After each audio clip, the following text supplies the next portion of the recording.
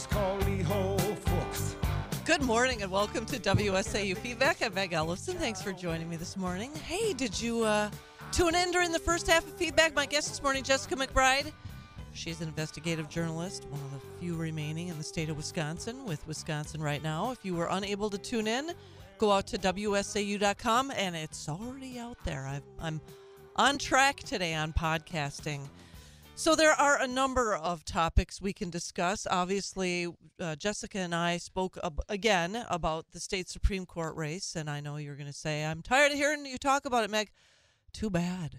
I'm going to have to keep talking about it because it's so critical that we prevail, not only in February, but in April as well. So get ready. I'll be talking about it more. So I just see these headlines for today, and then I would like to have you join the conversation. 715-845-2155. Majority of Americans believe U.S. is weak. Oh, isn't that sad? So here's the deal. Nearly two-thirds, 62% of respondents in a recent Marist poll indicated that the United States was either not very strong or not strong at all, compared with just 36% of those who said it was strong or very strong. Okay, so I'm not sad that people responded. Well, yeah, I'm sad that people responded that way because it's true. It's tragic. Look who's in the White House. The bumbling Joe Biden. Oh, it's just... Anyway, independents held the most sour view. Well, and this is actually a let's hope that they don't turn, but they said 72% of independents say that they are concerned about the strength of the country. 72% compared to 69% of Republicans and 48% of Democrats. So, it's sad because I want America to win, and we're not winning under Joe Biden and the horrible so-called leadership of Democrats. Okay, here's another thing. Speaking of leadership, Americans say top problem in country is government leadership. Yep, I would agree. Americans now say that a lack of leadership from Joe Biden and Congress is the country's biggest problem, outpacing inflation, the immigration crisis, and the state of the economy, according to a poll released. Poll. Everything's about a poll, but yeah, evidently it is. Despite Americans getting socked in the wallet, I'll say, I was at the grocery store. It's honestly, I used to like, this girl liked to go shopping. Okay, so maybe not so much the grocery store, but although it's kind of fun to look for good things to eat, like pickles, but they're even expensive. I mean, honestly, everything, and we all know the tragedy surrounding the good source of protein, the egg. It makes me so sad. But even beyond inflation and the immigration crisis and the state of the economy, the country's biggest problem, according to this poll, says it's lack of leadership. Well, you would just attribute all of these other problems to the lack of leadership. So, granted, I hope that people do not have short-term memory issues and they forget about what Democrats and specifically what Democrat policies have done to this country. Hey, here's a headline that no one will be shocked about. CNN reaches lowest ratings in 9 years. Boo-hoo.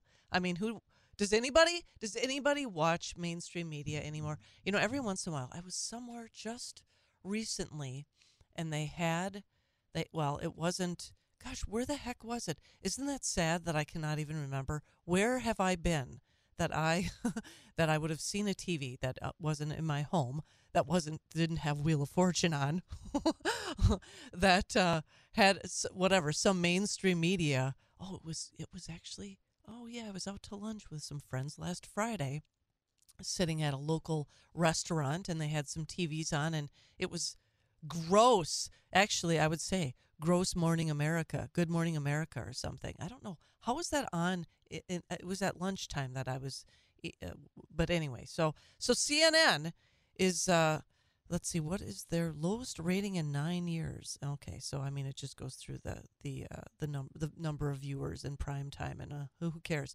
Anyway, the bottom line or the headline is that they have the lowest rating in 9 years. Not at all Seriously, not at all surprised by it. A couple more before I get to your calls.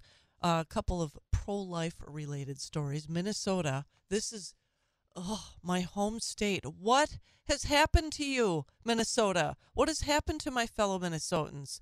Minnesota passes the most extreme abortion bill in the country. They call it of course they do. Protect Reproductive Options. And then acronym PRO, the PRO Act. There's nothing pro-life about it. That's for certain. So it passed in the Senate 34 to 33. Imagine if they had just had maybe two more Republicans in the state Senate in Minnesota, how things would be different. Republicans unsuccessfully tried to amend the bill 35 times. The bill states that, quote, every individual has a fundamental right to make autonomous decisions about the individual's own reproductive health, except for the unborn baby. That baby is also an individual. That baby doesn't have the fundamental right to make decisions about that person's own reproductive health. Come on. Anyway, 715-845-2155 if you'd like to join the conversation. First up this morning, good morning and welcome to Feedback. Hello, Megan. I have just two general comments. One of them being that with these police brutality things that are going on over the last few years, I've noticed a common denominator in all of them, and that is the individual who has been hurt or or killed or whatever. He resisted arrest. Like this last one, they told him to get out of the vehicle and on his knees, and he didn't comply. They pulled him out of the vehicle. He resisted arrest. Then he ran away. But even in the George Floyd or other instances, they always resisted arrest, and that's the common denominator. Some friends of mine and I would talk that, we're prepared to comply with the police. If they tell us anything, we do it. And if they would have done that, almost, I would say every one of them would have been avoided as far as the end results. And that's one comment. The second one is, I just read lately that last year in 2022, there was 64 police officers that were killed in the line of duty. And one particular instance stuck out in my mind. I think it was in Philadelphia that there was two police officers killed by a black man. But I just want to mention that because whenever a black man gets victimized, then it's community uproar. But when these two policemen or those other 64 policemen were killed, there was no community uproar. Oh my goodness, that's terrible. But they don't do that. And that was an unfortunate event in Memphis, and terrible event. But nonetheless, those are my two comments that I want to make. Especially the fact that the community doesn't get in an uproar when a police officer gets killed. Well, and great points actually. Hey, what's your first name? Laverne. So this is what I'll say. Your first point about resisting arrest.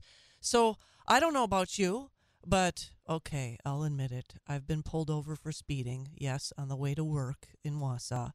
And the first thing I did when I saw the red lights behind me, I quickly pulled over and got my license out and my insurance card out and was more than willing to hand those to the officer with a smile on my face and to comply. And I agree. I just, it's, and I don't know where this mentality, okay, I guess we can hypothesize where the mentality comes from, where people don't think that they have to comply. But I had a conversation just yesterday with someone that we were talking about. There's a certain segment of our population that has a problem with authority figures. And I don't know if they're a magnet for getting pulled over by law enforcement, but it seems to me that maybe that's something that isn't I guess taught in either within a family or even in a school, in public school, to respect authority figures. And that's just something that I guess I would rather kill them with kindness and not stressing the kill part. But I think that isn't there a saying about you win more flies with honey? So that's at least my response to the resisting arrest. The other thing you talked about with the police officers killed in the line of duty, yeah, there is a double standard, and even when it comes to black law enforcement officers, because in the case in Georgia, those 5 law enforcement officers, which hasn't been talked about that much, they're all black that were involved in this beating and subsequent death of this guy that was pulled over. And to me, I think that if they're going to report on a black victim, they should also be very truthful and very thorough and consistent with reporting, which we're not going to get from the mainstream media, of course. Did I lose you, Laverne? No, Oh. I was just listening. Yeah. Well, I mean, I guess that's my point of view. I kind of talked your ear off, but so Laverne, thank you so much for calling in. I appreciate it very much. I hope you have a great day. You too. Thank you. 715-845-2155. Good morning and welcome to Feedback.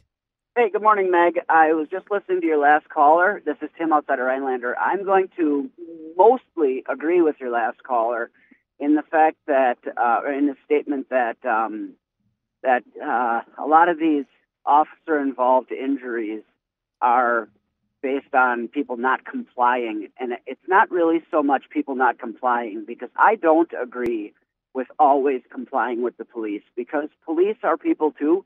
They don't always pull people over or investigate with the right intentions. They mostly do, but they don't always.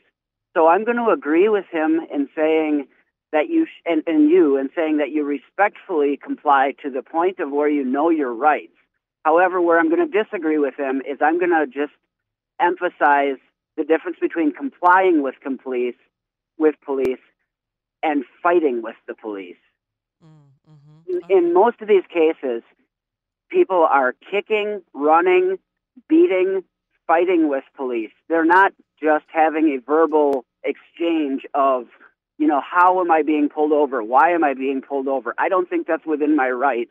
I don't think you have probable cause to search my vehicle. I'd like you to bring a supervisor to the investigation or to the traffic stop to verify whether or not you have, whether or not this is a legitimate request from you. What am I being charged with? What am I being investigated for? These types of things. That's a difference in complying with a police officer's orders, because sometimes I follow certain pages on Facebook that kind of document a lot of officer-involved traffic stops and stuff, and they kind of rate both the officer and the suspect, if you will, and they kind of rate them based on constitutionality and law. And you learn a lot about being able to have a conversation with a police officer and find out whether or not they are within their rights of what they're requesting from you during a traffic stop or an investigation. And that's a big difference than fighting with them physically. And all of the people that we have seen injured or killed in a investigation or a traffic stop or something has started a physical altercation with police. And of course, if you start a physical altercation with 5 cops, that's going to go bad. Now, nobody should lose their life over it. And what happened last week was totally inexcusable by the cops. However, I will guarantee that if he would have had a verbal altercation with those cops and not started running and throwing kicks and fighting and spitting or reaching for guns like half of them do, that his outcome would have been very different. And that's just where I will kind of leave it at my comment on this. I think it would be an absolute horror to be a cop today, and I don't know it would. How It absolutely would. It absolutely would. And again, I believe that 90 some odd % of them are in it for the right reasons, and some of them probably have days where they push their boundaries. Some of them have days when they judge people differently based on attitude or where they're working. Some of these places where this stuff is happening, are absolute jungles. They are not, Wausau, Wisconsin, where things are pretty tame. Some of these places are gang-infested jungles with, can you imagine being a cop in Chicago where there's like 1,800, 4,000 murders a year, or somewhere, it's in the thousands of murders per year now in Chicago. Can you imagine being a police officer and trying to stop a car with, 4 20-year-old suspects that all look shady, look like they're up to something? And I don't mean skin color. I mean, up to no good. Up to no good. A hoodlum. Right. Mm-hmm. I mean, we don't judge people, the book by the cover, but certainly somebody in a suit and tie being pulled over on their way to the radio station looks differently than somebody that just did a drive-by shooting. Oh, don't fool yourself. I'm not wearing a suit or a tie at the radio station. You know what I'm saying? I know. Of course I do. It's just some of these cops really they work in some of the most in war zones, and they don't always make the right decisions. But I think honestly, knowing your rights and staying within your rights is what keeps things from escalating. Yeah, imagine how demoralizing it must be to get up every morning and think, okay, well, I'm bound to have at least a couple of arguments today with someone who has a problem with an authority figure, or that's breaking the law or is up to no good, and to face that day after day after day. I can't even imagine. I try to put myself in their shoes, but I don't think I can. And over the last couple of years, everybody has been subject to the riots and the looting on the streets where it's all F the police, mm-hmm. and all the pigs in a blanket stuff, mm-hmm. where the not respect for authority in general, but respect for our officers has been really, really subject to public scrutiny. And it's almost, the cool thing to do now is when you get pulled over is to push a cop mm-hmm. to see how far you can push them before something happens. And that's what's happening. Yeah. A lot of these people in the hood or in the gang-infested areas, when they get pulled over, they're almost pushing these police officers to see how far something can go, and they're obviously not hoping to get killed in a situation. Some of them are probably hoping, though, that they have a lawsuit, that they can get roughed up a little bit and get a lawsuit, pinned on the cop. Yeah. And that's, I'm sure of that. Yeah. Well, it's the peril of being in law enforcement. Well, hey, Tim, thanks for calling in this morning. I appreciate your points. Have a great day. I'm going to go to a break, and I'll be back with final thoughts on WSAU Feedback.